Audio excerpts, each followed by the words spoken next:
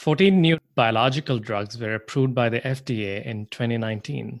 These drugs were either peptidomimetic, antibody, or oligonucleotide scaffolds. It is important to store some of these scaffolds under cold temperatures to preserve their therapeutic function. However, storing under cold temperatures is a challenging supply chain process and adds to the cost of the entity. Our guest today, Dr. Balaji Sridhar, has invented a technology to address this challenge and preserve the function of these biological scaffolds at room temperature. Dr. Balaji V. Sridhar is the CEO and co-founder of Nanoly Bioscience, Inc., a life sciences company based in Denver, Colorado. He invented the NanoShield technology to solve the cold challenge while working on his MD PhD. Nanoly has won numerous awards, including Intel's Top Social Innovation, NASA and Space Frontier Foundation's Top 10 New Technology Companies for Space, Airbus's Materials and Manufacturing Award, and an NIH SBIR grant.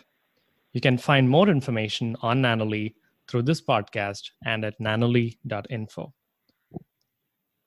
Welcome to the show, Dr. Sridhar. I'm very thrilled to have you as one of my early guests on the podcast.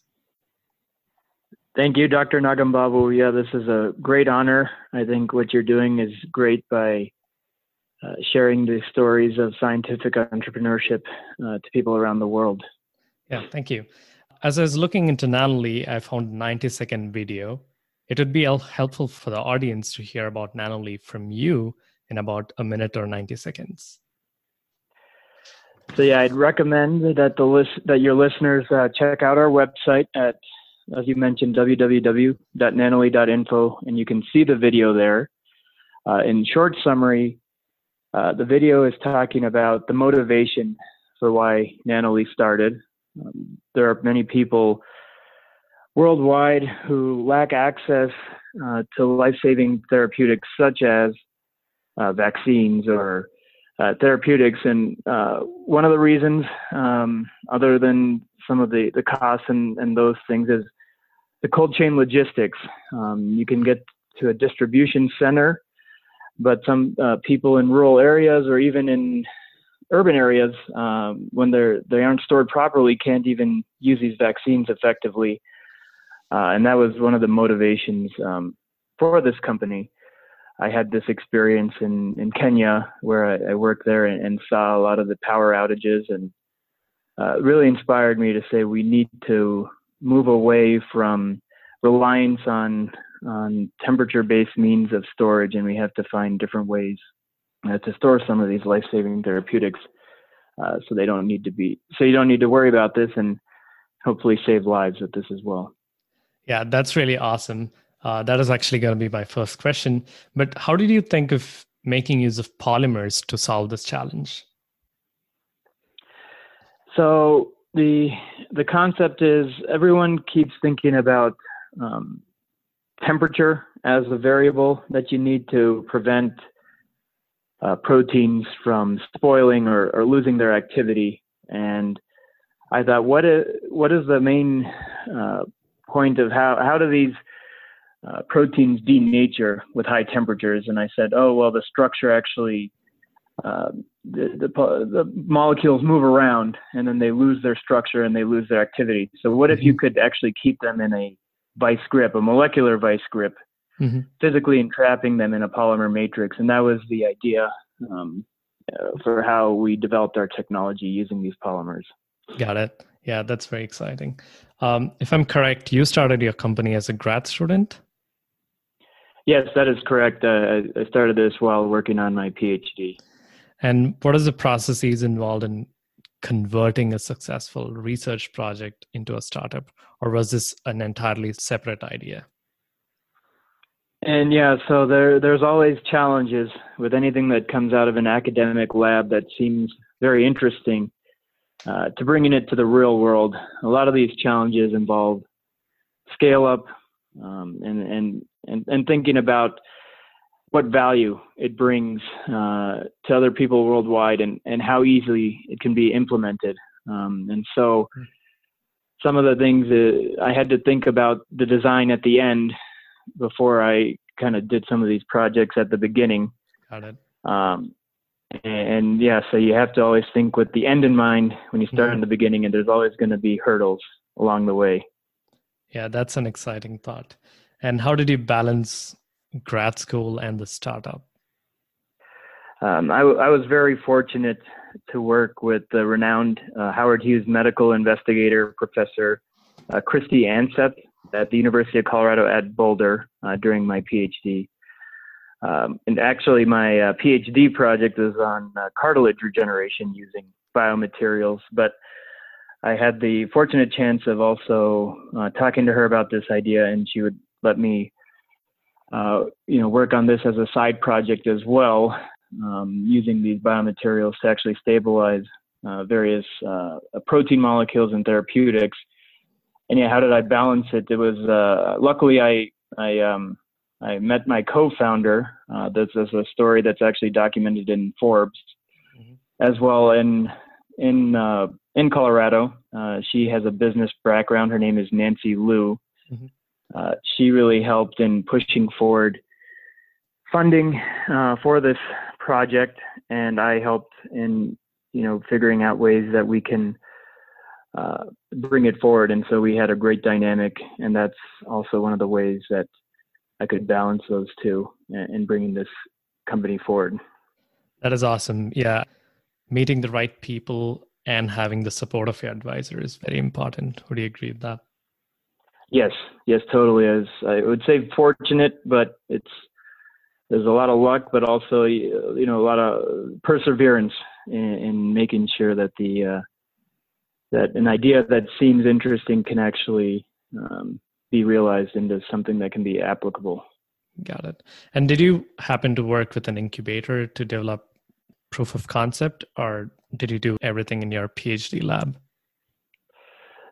So initially, I did some of the work in my PhD lab in Boulder, and then I did move out to an incubator in Denver, Colorado. It's called the Fitzsimmons Redevelopment Authority. At this incubator, other companies like Sharklet, which are kind of nationally renowned, and in that incubator worked with various bioscience companies and had resources also to the University of Colorado Medical School campus as well to help formulate the idea and really bring it forward. So initially started in the PhD lab, moved there, and that's how I continued to grow the product. Got it. And when did you move there? Like at what stage of the project?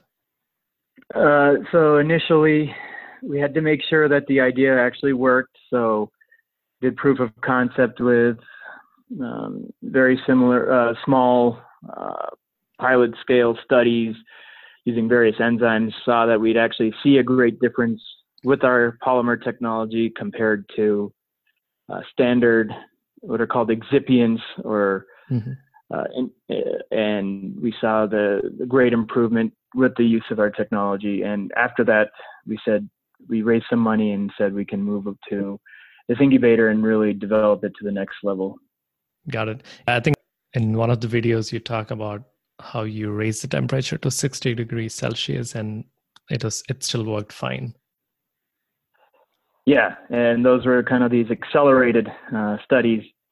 You might not see that in the real world as often, but just to show that we can even stabilize at temperatures that high, you could obviously correlate that to room temperature and other temperatures as well. Sure. And we can do that in a shorter time. Got it. And running a life sciences startup requires a lot of talent, resources, and costs a lot, right? And you mentioned that you met your co-founder. How else did you sort of get all the resources and manage costs? Yeah, so my story is a little different than some of these life science companies coming out of academic labs, in the sense that the ideation came to the lab and maybe some of the proof of concept, but didn't quite fully develop the product while doing my project. And so initially we got funding from business competitions where we came up with a thought out business plan where we laid out the value of this product and our exit strategy. And through that, we raised non-dilutive funding by winning competitions such as at Duke or some of the ones that you listed earlier. Got it. Yeah, that sounds great. And I'm guessing you do have investors right now. So are they angels, VCs, or collaborators in the biopharma? A little bit of all of the above here. Okay. We did get our seed round in addition to those business competition money I told you about. We raised money also from venture capital fund and also raised money from the NIH through that SBIR grant, and are working with companies throughout the world and including in Colorado, where we have a partnership with an enzyme manufacturing company here that now ships their products, some of their products with our material, and no longer needs dry ice to do that. So you spoke about the NIH SBIR grant. So could you explain a little bit more about that, and what is your success strategy for it?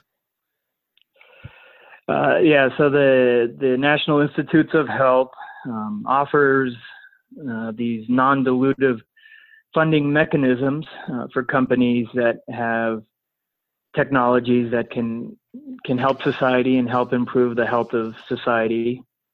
In this particular grant, we mentioned how we would be using this project to not only see the viability of our polymer, do some animal studies as well, and working with these other companies to show that we can, make actually manufacturing in the U.S. more competitive compared to other countries, because now you no longer need to ship enzymes with dry ice. So it'd be less cost and more effective because you no longer need to worry about storing it on ice as well. And so my message to the listeners there is you have to be persistent on these grants. It might take a few rounds before you can convince them to have basically a new idea that's not been seen, because this is seen by multiple people on committees. Got it. And you kind of reformulate every time based on that feedback. And I would recommend, even if you don't think you have a great idea, or it's not fully teased out, I would still recommend submitting it and working on that feedback and really working with that program officer to help with that feedback. Yeah, I think that's very useful information. You mentioned that you're working with a company in Denver to ship their enzymes. So are your customers primarily biopharma companies, or do you have plans to directly sell it to pharmacies? Yeah, so our product has now become what's called an excipient. So it's an inactive ingredient that you add to the active ingredient of a drug that it really stabilizes it. And so with that, we have realized that working with manufacturers of drugs or therapeutics is the best way to go. And so our customers are indeed, like you mentioned, manufacturers of these enzymes and drugs. And and the value that we add is that even compared to legacy systems such as freeze drying, you can use our technology to stabilize components in a faster period of time with less of the damaging effects, and you don't have to worry about those temperature excursions like you do with freeze-dried products. So, those are kind of the big values that our technology adds, and hence why our customers are those companies that use technologies such as freeze drying. Got it. And what is the regulatory pathway for these excipients? Yeah, so for excipients, you generally have to, going through the FDA for any new drug, you would have to go through a phase 1 through 3 trial. But with any new product, that the idea being that this is just an added part of a formulation to that drug. Mm-hmm. But in our case, the best way to get into the good graces of everything is to consider ourselves a GRAS product, or generally recognized as safe. And this is done through animal testing that has already been laid out by the FDA, showing there's no toxicity, the maximum tolerated doses lead to no toxicity in animals, very safe. And then 5 years of the product in the market, which with various types of formulations, shows that there's been no effects also in patients. And then that's how you get generally recognized as safe and on the FDA inactive list. Mm-hmm. And then after that, you can try to be combined with other compounds. Got it. And your initial focus was on vaccines, and I looked up your website, and it indicates that NanoShield can be applicable to other scaffolds as well. So have you tried and tested with other scaffolds? So if yes, when did you go beyond vaccines?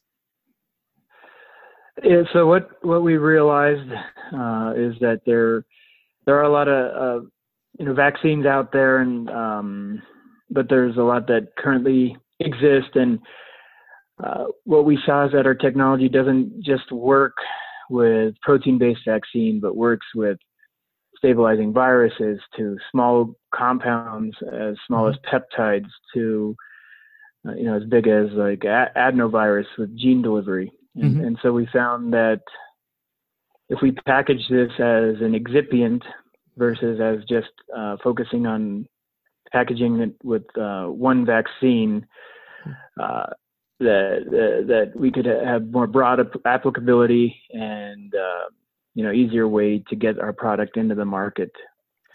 And so that's how we decided to diversify, especially after we saw great results with various different biologic molecules. Cool. That sounds great. And it's now about 8 years since NanoLever started. So what are some of the ecstatic moments in this journey? Yeah, thank you for bringing this up. Yeah, it's actually been about 8 years to this day that the idea was formulated. It was late 2011, early 2012 that the idea came about. Mm-hmm. What I've learned in this journey, you have to have a lot of persistence. You have to be able to know when to run lean, meaning like know how to be productive even with low resources. And then when you do have resources, know how to use them to effectively market your technology and bring it to the customer. And the other thing I should mention is, I've really learned a lot about what the customer needs, and that's kind of the disconnect some of us have from in academia, where I came from, to the entrepreneur side. Is all that matters in the end is the value add and what the customer wants. It's a very different thinking style than to continue to pursue something that seems interesting. And so devoting the resources to those projects that bring the greatest value to the customers is what I've learned the most from this journey. And the perseverance, as I mentioned, it was really great in learning, even through all the tribulations, to learn from them and to move forward. I think it's a great privilege to also have been in those experiences as well. Got it. And you've used the word perseverance quite a bit. So were there any disappointments? How did you overcome them? There were quite a few. Initially, we were very excited with these results with the polymer that I mentioned, but even from the manufacturing stage, you realize that really matters who is manufacturing the polymer, or who is on the larger scale. And there were issues with how they made it, and they didn't make it up to specifications. And And at those times you can have really big setbacks on everything that you planned. And then you try to reformulate the polymer, and we have since then, to make it even more easy to use and synthesize. And that was one of those learning steps that we did, that you really have to be careful of every step and pay attention to even those little details that you might not have your control over, that can derail some things. And just have to keep that in mind. And if you keep pushing forward, you can still get over those hurdles. Got it. And because we are talking about polymers, does the PDI matter? Like, should you have an adequate PDI?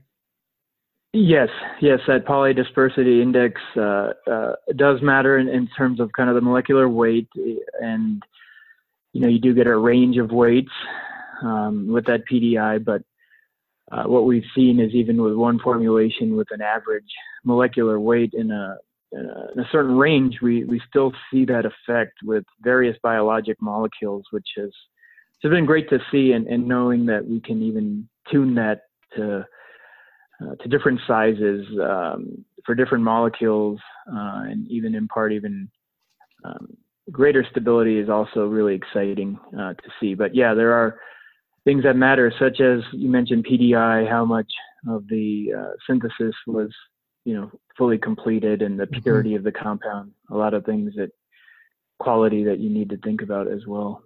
Got it. And one final question: where do you see Nanoly in the next 5 to 10 years? Yeah, thank you for that question. I think the biggest goal that I've seen after these 8 years in this journey is that some of these systems that we have developed from the 50s, 60s, while they are very innovative, they still cause some problems, like in the case of freeze drying, a cake collapse, or even spray drying, damage to protein and such. And so what I hope to see with Nanoly is that we can replace some of these legacy systems, such as lyophilization. Got it. It'll be easier to use, cheaper to use. You can manufacture your products in a faster period of time. You don't need to wait overnight, and that you no longer have to worry about dry ice. You can just take these out of the cardboard box and use them when you're ready to use them. Store them wherever. Don't have to worry about rolling blackouts. And in the case of clinical applications, don't have to worry about an ice box. It's now ready to go. And that is where I hope to see Nanoly's product being used like that worldwide. Yeah, that sounds amazing. Yeah, I'd definitely love to probably re-enroll myself in a PhD and do research without bothering about the quality of enzymes, I guess. Yeah. Cool. Well, I wish you and Team Nanoly all the best in your endeavors. And it is a pleasure talking to you about your journey as part of Nanoly. Thank you, Balaji. Yes, thank you so much for having me as a guest. It was a true honor.